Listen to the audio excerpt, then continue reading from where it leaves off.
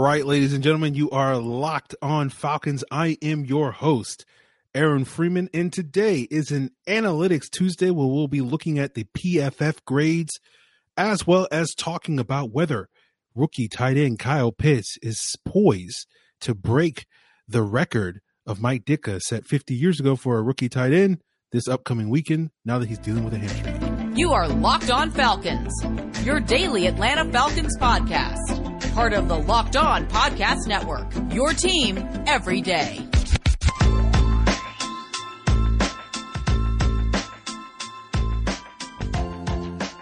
So guys, you know me, I'm Aaron Freeman, been covering the Falcons for many years, formerly at FalcFans.com, RIP, still going strong on Twitter at FalcFans, and of course, the host of this preeminent Locked On Falcons podcast, your daily Atlanta Falcons podcast, right here on the Locked On Podcast Network, your team every day. And of course, we always thank you for making Locked On Falcons your first listen each and every day. Of course, Locked On Falcons is free and available on a variety of podcast platforms, including Apple, Odyssey, Google, and Spotify, as well as now free and available on YouTube. Make sure you subscribe to the Locked On Falcons YouTube channel. So today's episode is an Analytics Tuesday. I will be having a guest on tomorrow's episode as opposed to today's episode due to scheduling.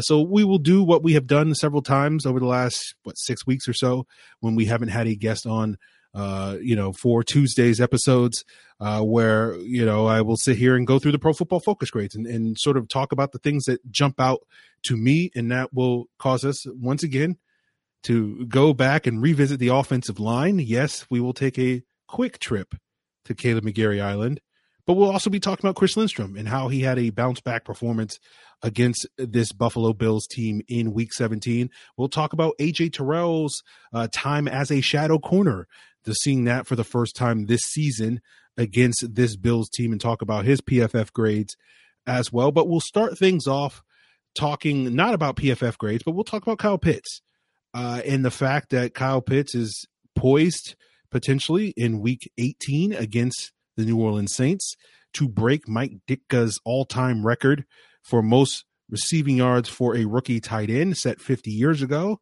And, Kyle Pitts is dealing with some injury issues. And so let's jump into whether or not Kyle Pitts is going to break that record. We didn't talk about this on yesterday's episode.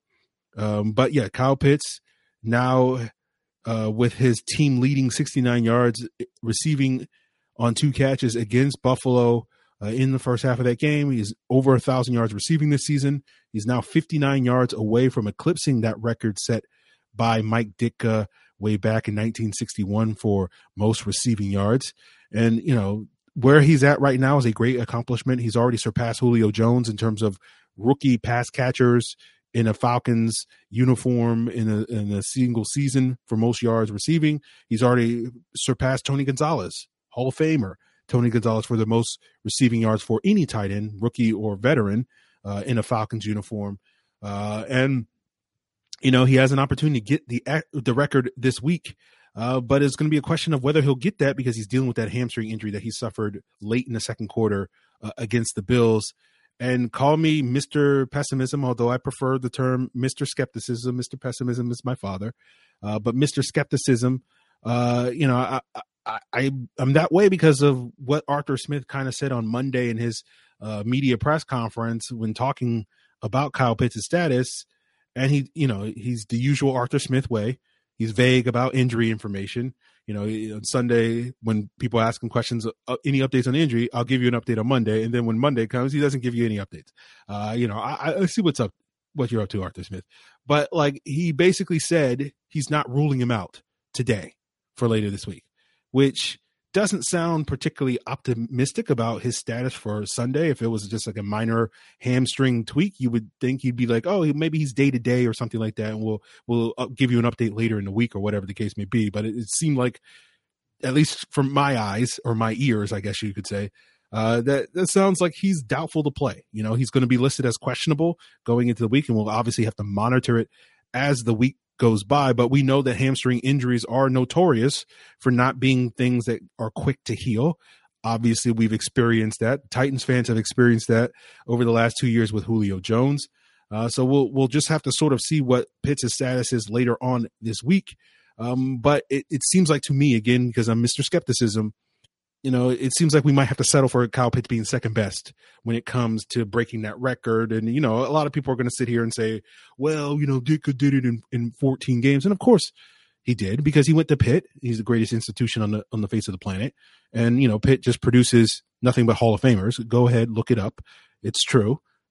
But of course Ditka did it at some unprecedented level because he went to Pitt. It's a Hall of Famer.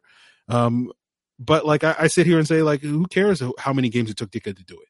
The fact of the matter is that Kyle Pitts sitting here with 1,018 yards is significantly more than any other tight end has produced as a rookie in 16 games, right? And the NFL's been playing 16 game seasons for 43 years. So you have my permission to continue to refer to the season that Kyle Pitts has this season, whether he breaks Ditka's record or not, as a historic season, because it is historic. It's the best season that a rookie tight end has had in 43 years. If that doesn't fit the definition of historic, I don't know what does. We're just basically asking the question, do we add another, 20 years to that to get back to Ditka? But, I think I say that because I know some of you, and I've talked to some of you recently, that are still sort of on the fence about the whole notion of whether or not Kyle Pitts was a good pick. And my first response to that is, don't get too caught up in trying to decide whether a player is a good pick 16 games or even 6 games into their career. I don't think that's generally a good decision. Time obviously will tell on all these issues, and we'll better have more information on that a year from now, 2 years from now, 5 years from now. But I do bring this up because we're now at the end of this season and we're about to enter a new season, which is draft season. And I know so many of you guys get super draft assesses and you do the thing despite all the things I say, and you'll build up this draft pick, this number 1 draft selection that's coming up in a couple of months to be the end all be all. If the Falcons just draft this one player, it's going to save everything. And I said it last year when it was talking about Pitts, when it was talking about Fields. Don't get too caught up in this one pick determining the fate of this regime. It's 1 out of 20 or so picks that this regime is potentially going to make, and the collective whole of all 20 of those picks will determine the fate of this franchise moving forward for the next 5 to 10 years, rather than this one pick. So I have to stress that, because I know you guys are going to get in your pre-draft frenzy, as you do. You're not going to hear this. Most of this, what I'm saying right now, is going to fall on deaf ears again, but I'm hoping that maybe I reach a few of you guys to not put so much stock into this one draft selection, and not to try to sit here and say, based off of Kyle Pitts' rookie season, historic or not, that whether or not this is going to be the draft pick that, changes the fate and decides, leads the Falcons to, salvation or frustration, as I think a lot of you tend to do. And the example I used last year when I was talking about this exact subject was Aaron Donald. Now, Aaron Donald is inarguably the best defensive player in the NFL. It's been that way for 5 years running. So there's no doubt that anybody questions Aaron Donald's impact on the team. That's evidenced by the fact that if you look at Football Outsiders defensive DVO rankings, the Rams have consistently had one of the best defenses in the league ever since Aaron Donald entered the league in 2014. So 6 out of the last 8 years, the Rams have had a top 10 defense according to DVOA. You compare that to the previous 8 years without Aaron Donald, they only finished in the top 10 twice. In those 2 outlier seasons where they had Donald and didn't finish in the top 10 were 2016 and 2018. Their defense finished 17th and 16th respectively. But the thing I noted when I went back and looked at those years was that, you can make a pretty strong argument that the reason why their defense took a dip in those years was because their secondary was not as good in those years as it had been in other years. And you can also look at this current season for the Rams and the defensive improvement they've shown in the second half. And obviously Von Miller certainly has an impact on that. You could maybe even argue he has the most impact on that. But, I've also noticed that, you look at some of the stuff, particularly the PFF grades that we'll get into later talking about this Falcons team, but it seems like every, or several of the defensive backs not named Jalen Ramsey have had marked improvements in their game over the last 6 to 8 games or whatever the case has been. And so, you can take that information and say, hey, does that mean that it's better to build back the front? Because even with a dominant player like Aaron Donald, even the Rams' fate seems to be decided by their secondary play. I mean, that's one way to interpret that information. But the larger point, however you interpret that information, is that, even the world's best player is not the end all be all. And it still takes the other 10 guys that play beside him, to make a meaningful impact in this game. And so you can make the argument that the other 10 guys collectively make even a bigger impact than that one guy does. That's the larger point. It's to prove this point that don't get too wrapped up in the saviors or the scapegoats when it comes to one player. Stop building up these draft picks to be those things, whether we're talking about Aaron Donald, Kyle Pitts, Justin Fields, or whoever. And even to me, as someone who's been a big critic of Jalen Mayfield, and some of you may think I make Jalen Mayfield out to be a scapegoat.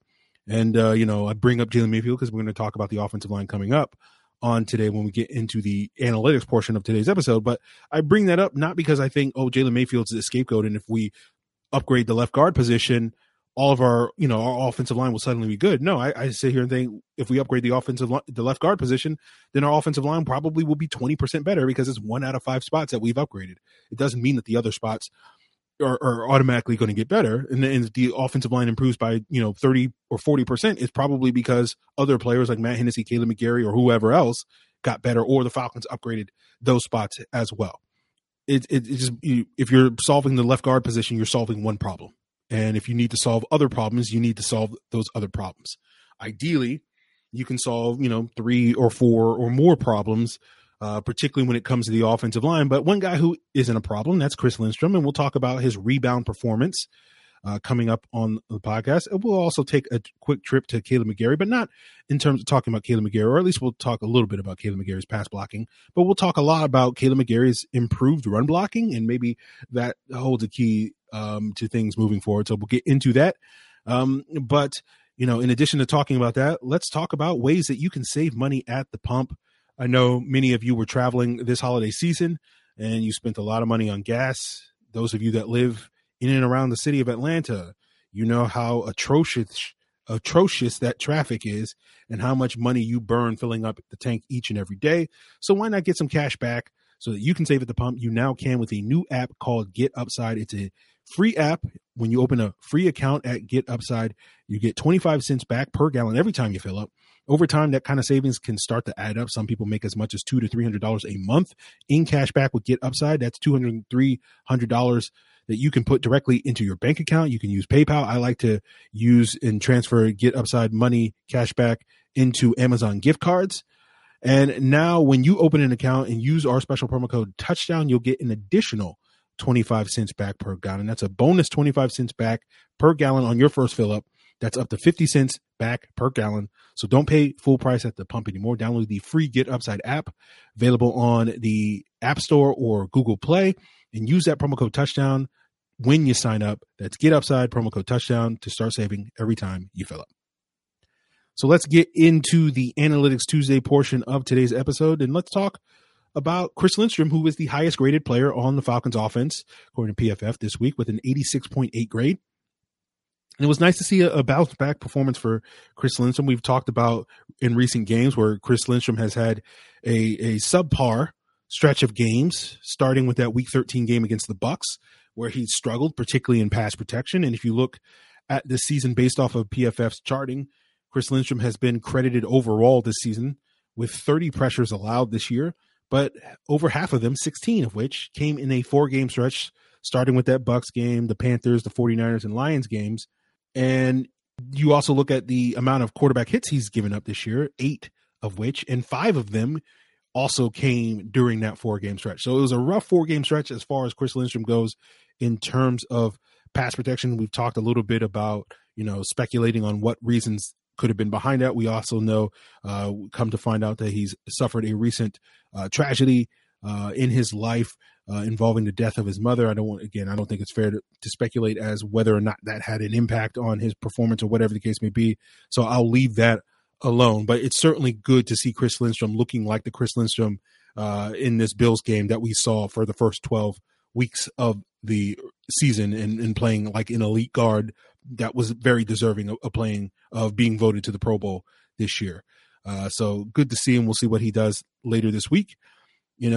Speaking of PFF grades on the offensive line, guess who graded out as one of the 3 best offensive tackles in Week 17 in terms of run blocking? Yes, we're going back to the old decrepit vacation home at Kaleb McGary Island.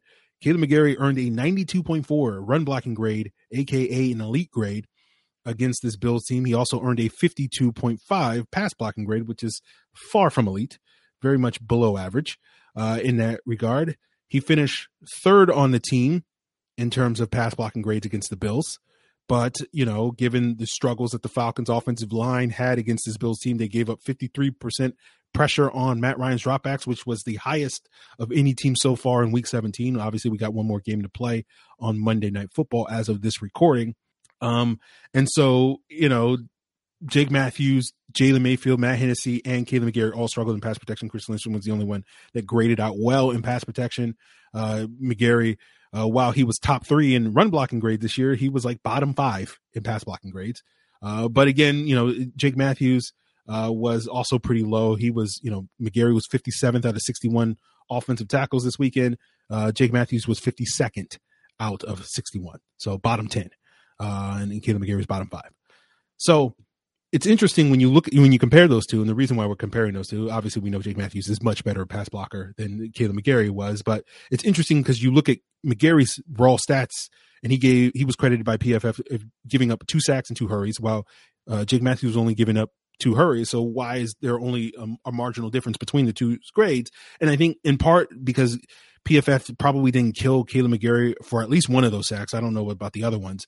But at least one of those sacks, he probably was not given a particularly poor grade on that play, even though he was rightfully credited with giving up the sack. We're talking about that Greg Rousseau sack strip that happened at the end of the first quarter, where Rousseau was able to loop around Kaleb McGary, but McGary kind of did the right thing by, forcing that speed rush to go wide around the pocket and behind the quarterback, where generally speaking, you're coached, if you're a pass rusher, you're not able to make a play if you're behind the quarterback. You need to be at least in front of the quarterback, or, on the quarterback, or between him and where the receiver is to make a play on the football.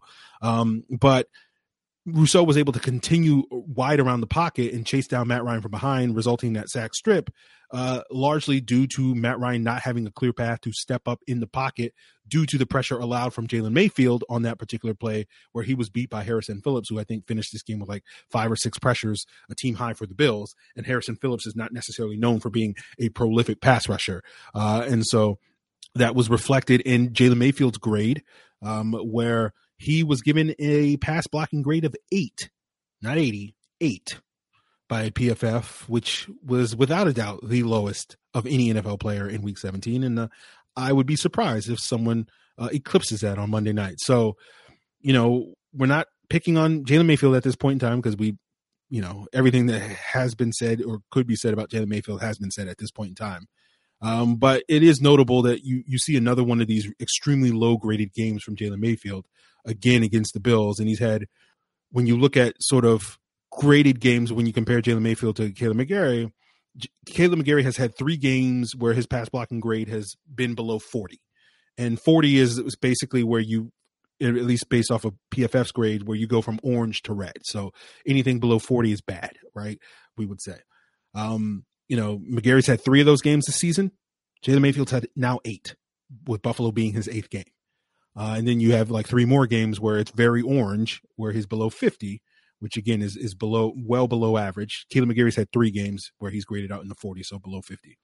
But what's interesting, in contrast to these poor pass blocking performances, Kaleb McGary has graded out really well as a run blocker these last 6 or so games, based off PFF's grades.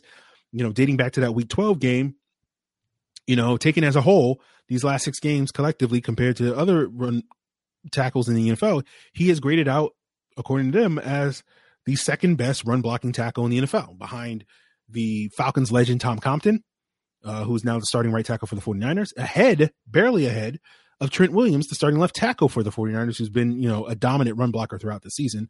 And that's largely owed to, 2 elite games from Kaleb McGary this week, and also the Carolina game. We noted after that Carolina game how well Kaleb McGary blocked in that game. We'll see what the film says with Kaleb McGary's performance this week. As I've noted several times on the podcast when we've talked a little bit about Matt Hennessy's high run blocking grades, I don't always necessarily agree with PFF's assessment of who's, playing at a high level as a run blocker. We talked about this with Jalen Mayfield having a super high run blocking grade, and I think with that Dallas game, for basically garbage time production or whatever the case may be. So it's always a little wonky looking at some of these run blocking grades. So we'll double check the film to sort of see how it goes. And one of the projects I do plan on doing after the end of the season is to go back through all the run blocking snaps and grade the offensive line by myself. And maybe I'll come away thinking, oh, like PFF got it right. Or maybe I'll come back and think, oh, PFF got it very, very wrong. I generally don't give PFF a hard time when it comes to the pass protection and the pass rushing stuff, because I learned like back in 2018 when I was, keeping a tab on that stuff, that where I sort of put various Falcon players on sort of my own charting of pressures and sacks and all that stuff was pretty much, one or two off where PFF had. So I generally sort of assume that they're pretty spot on that, because the past has told me that our perspectives on that are not too dissimilar. So I generally trust their pass rushing stuff and pass protection stuff more so than anything else. But speaking of the run blocking success that Kaleb McGary has, let's talk a little bit about the run blocking success the team had, because usually on the rapid reaction episodes, I talk about the team's success running left or running right, because, that's been a running gag on the show, I guess you could say, talking about they run too much to the left or whatever the case may be. I didn't talk about it on yesterday's rapid reaction. So let's talk about it now. It's Analytics Tuesday after all. So let's talk about some stats. So the Falcons wound up against Buffalo running 20 designed runs. They ran 9 times to the left, 8 times up the middle, and 3 times to the right. Their success rate overall in those 20 design runs was 70%. So again, that's one of the reasons I forgot what grade I gave the running offense, but it was a high grade, right? It was like a B or an A or something like that, something high. And that's why, because they were effectively able to run the football in this game. But running to the left, their success rate was 44%, which is solid, but not, incredible. Running up the middle, it was 88% on those 8 runs up the middle. And for the 3 times they ran to the right, it was 100% success rate. And that probably is partially owed to why Kaleb McGary's run blocking grade was so high, because when they ran behind him, seemingly the rare times that they did that in this game, it seemed like he must have been nailing his blocks or whatever the case may be. So we'll sort of see how that fares when I watch the film. So got a couple more interesting nuggets, 2 more to talk about on today's Analytics Tuesday episode. We're going to be talking about AJ Terrell being utilized as a shadow corner. We'll get into that, as well as another nugget is this weekend's Falcons Saints game has been moved to a 4:25 kickoff now. And that's now simultaneous with the Rams 49ers game that could also potentially have an impact on the Saints playoff fortunes, now that we know the Falcons are no longer in the playoff mix. And so the Saints fortunes are tied to the outcome of both of those games. They have to beat the Falcons, which they're favored by 4.5 points over. Then they also need the 49ers to lose, and the 49ers are 5-point underdogs to the Rams. And yet the 49ers are underdogs to a team that they've beaten 5 straight times. So will they make that 6, or will the Rams finally get that Kyle Shanahan-sized monkey off their back? You decide. But whatever you decide, make sure you head over to betonline.ag, the number one spot for all your sports betting action all season long. You can bet on those 2 games. You can also bet on the national championship game, where Georgia is a 3-point favorite over Alabama.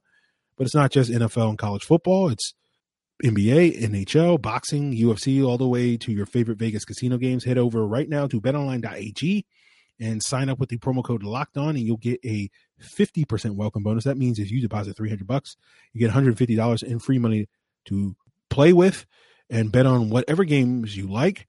So don't wait and take advantage of all the amazing offers available at BetOnline, where the game starts. So before we talk about AJ Terrell's, first game of the 2021 season, of the 2022 calendar year, as a shadow corner, I do want to remind you, in addition to heading over to betonline.ag, make sure you go check out the Locked On Bulldogs podcast to get the updates on all the things going on in that national championship game. Of course, Locked On Bulldogs should be your second listen, because we all know that Locked On Falcons is your first listen. And of course, Locked On Bulldogs is free and available on all the same podcast platforms. You can find Locked On Falcons, including on YouTube. So go check out Locked On Bulldogs. So AJ Terrell finished this Buffalo Bills game with one of his lowest graded games of the season, according to PFF. He gained a 60.3 overall grade and a 51.3 coverage grade, which was, in fact, the lowest coverage grade he's earned so far this season. And, maybe some of that's tied to the fact that he was being asked to shadow Stephon Diggs. According to PFF, all of A.J. Terrell's targets found himself in coverage against Stephon Diggs.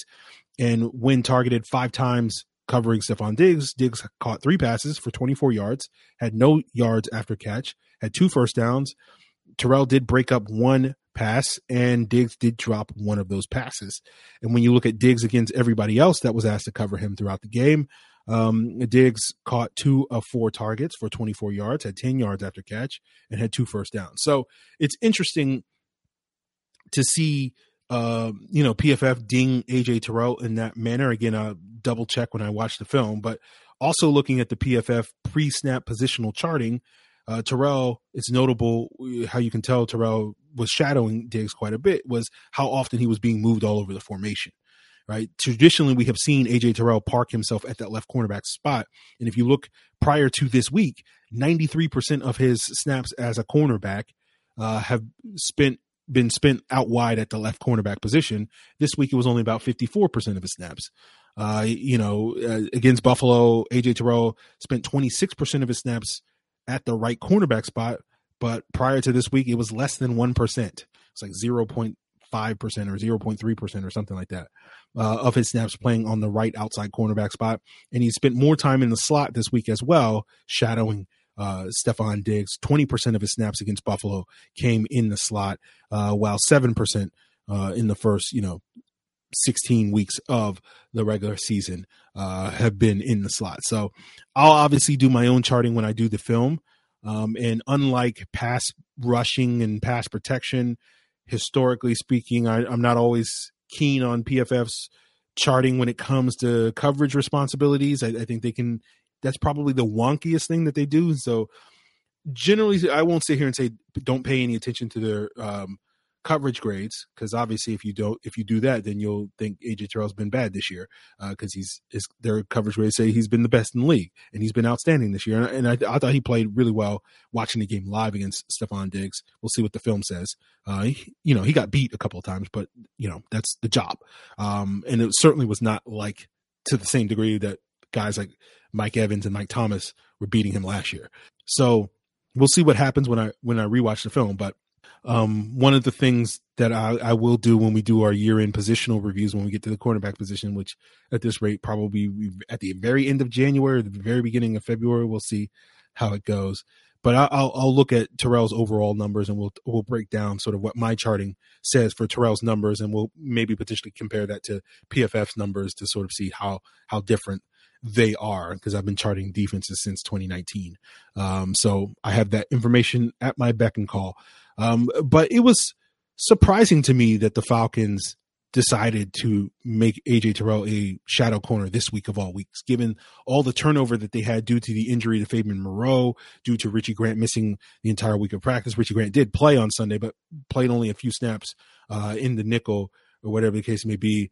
And so it was interesting for the Falcons to make that choice to go with A.J. Terrell being a shadow corner, because, as Dean Pease has noted several times when asked this question over the last, 9 months or 12 months that he's been the DC here, is that when you use one player to shadow a guy, that means everybody else, at least at the cornerback position, is also going to have to shadow somebody. And so it's not just one guy shadowing, it's 3 guys shadowing, and you have to feel pretty good about all 3 of those guys shadowing. And given that, Darren Hall is a rookie and has been up and down as a rookie, and arguably their second most effective slot corner behind Richie Grant. And then Kendall Sheffield was basically getting his first real action of the season on defense this week as the right corner opposite A.J. Terrell. It felt interesting that the Falcons chose to go in that direction, to throw that out there. Now, Kendall Sheffield is no stranger to shadow coverage, because he did that a lot last year, particularly in those games last year where the Falcons did use A.J. Terrell to shadow the other team's number 1, and Kendall Sheffield was often responsible for that number 2 throughout the season last year. So it's not like something new to him, but you do wonder, given all the moving parts that you had in the secondary, that Dean Pease was making a fairly bold choice to go in that direction. Typically in those situations where you have all these moving parts, you kind of want to dumb things down And that was reflected in the Falcons playing, quite a bit of man coverage. We'll see what the film says exactly what that number is.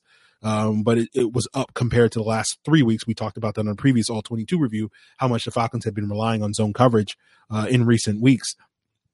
And they were playing a lot more man coverage compared to the last 3 weeks, at least based off of PFF numbers. And that's usually a sign of teams dumbing things down, but like shadowing means that you're throwing an extra wrinkle into that, because now you got guys flip-flopping sides potentially every other snap or whatever the case may be. And so you're not just basically like cover this one guy. You also have to cover this one guy on this side of the field. And you might have a slightly different responsibility, particularly if you're going to disguise and show man coverage pre-snap, but then actually play zone after, the ball is snapped or whatever. Is something that, Dean Pease has often done when we go back and we look at some of those plays where AJ Terrell has moved from the left side of the field. It has been for that reason, where the Falcons are making it seem like, oh, AJ Terrell's lined up in the slot, AJ Terrell's lined up at the right cornerback spot. They're definitely playing man coverage, and then the Falcons aren't playing man coverage. So that has been a frequent wrinkle that Dean Pease has utilized this week or throughout the season. And so it was just interesting that he made that choice for the Falcons to do that. But, I'm not complaining about it. Obviously, I think it was fairly effective at keeping Stephon Diggs in check. And it wasn't as if like other guys did I miss something? It wasn't like other guys really dominated the game, but, part of that is owed to the Bills basically abandoning the run in the second half. So maybe it would have been different had the Bills stuck with that. But, the Falcons were able to be effective in that. But it was interesting. And again, we'll see what the film says when I watch it myself, but it's interesting to see how much PFF dinged him for his man coverage. And that was one of the reasons why his grade was so low, because their grade for him when he was in man coverage was 28.9. So they gave him a really bad grade. And again, watching the game live, it didn't reflect that. So I'll be curious to see if there's some stuff on the film that shows up that I'm like, oh, this is why PFF dinged him, or whatever the case may be. So that'll be interesting to see. And that will be the last interesting thing we bring up on today's Analytics Tuesday episode of the podcast. Tomorrow, we will have Tori McElhaney of AtlantaFalcons.com as our first guest of 2022. We got to ring in the new year in a great way by bringing Tori back on the show. And Tori will be talking with us about this Bills game as well as this season, this final week of the season. So we'll get her thoughts on that. So that means we won't be doing the usual all 22 review and Q&A for tomorrow. We'll probably punt the Q&A till Friday like we did last week.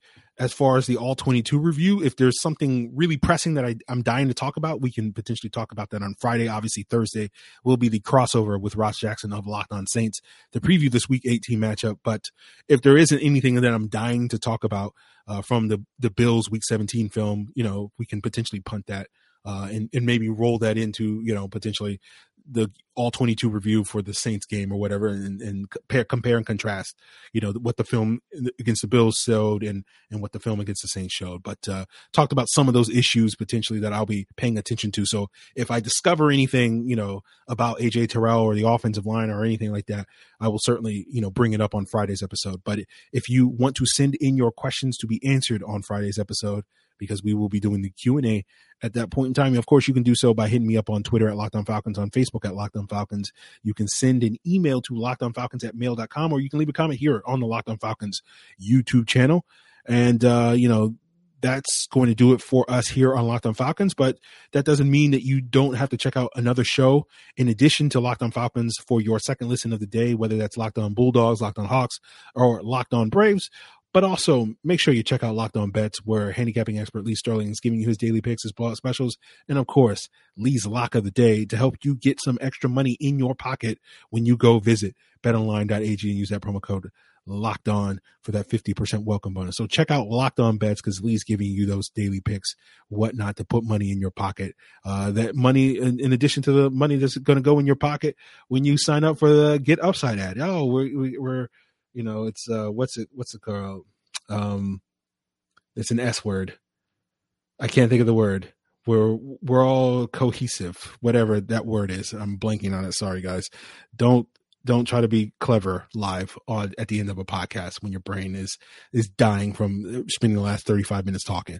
So whatever that word is, you guys know what you're yelling at your phone.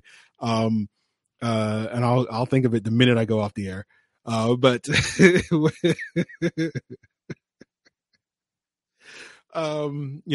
go sign up for all those things basically and listen to Locked On Bets is basically the point I was trying to make. So go check that out, guys. Appreciate it. We'll be back tomorrow with Tori McElhaney of AtlantaFalcons.com. Appreciate it. Till then. Synergy. That's the word I was looking for. Came to me about 30 minutes after I finished recording. And I can say that on the audio version of the podcast that I could not say live on the video version of the podcast. So there you go. Synergy. That's the word I was looking for.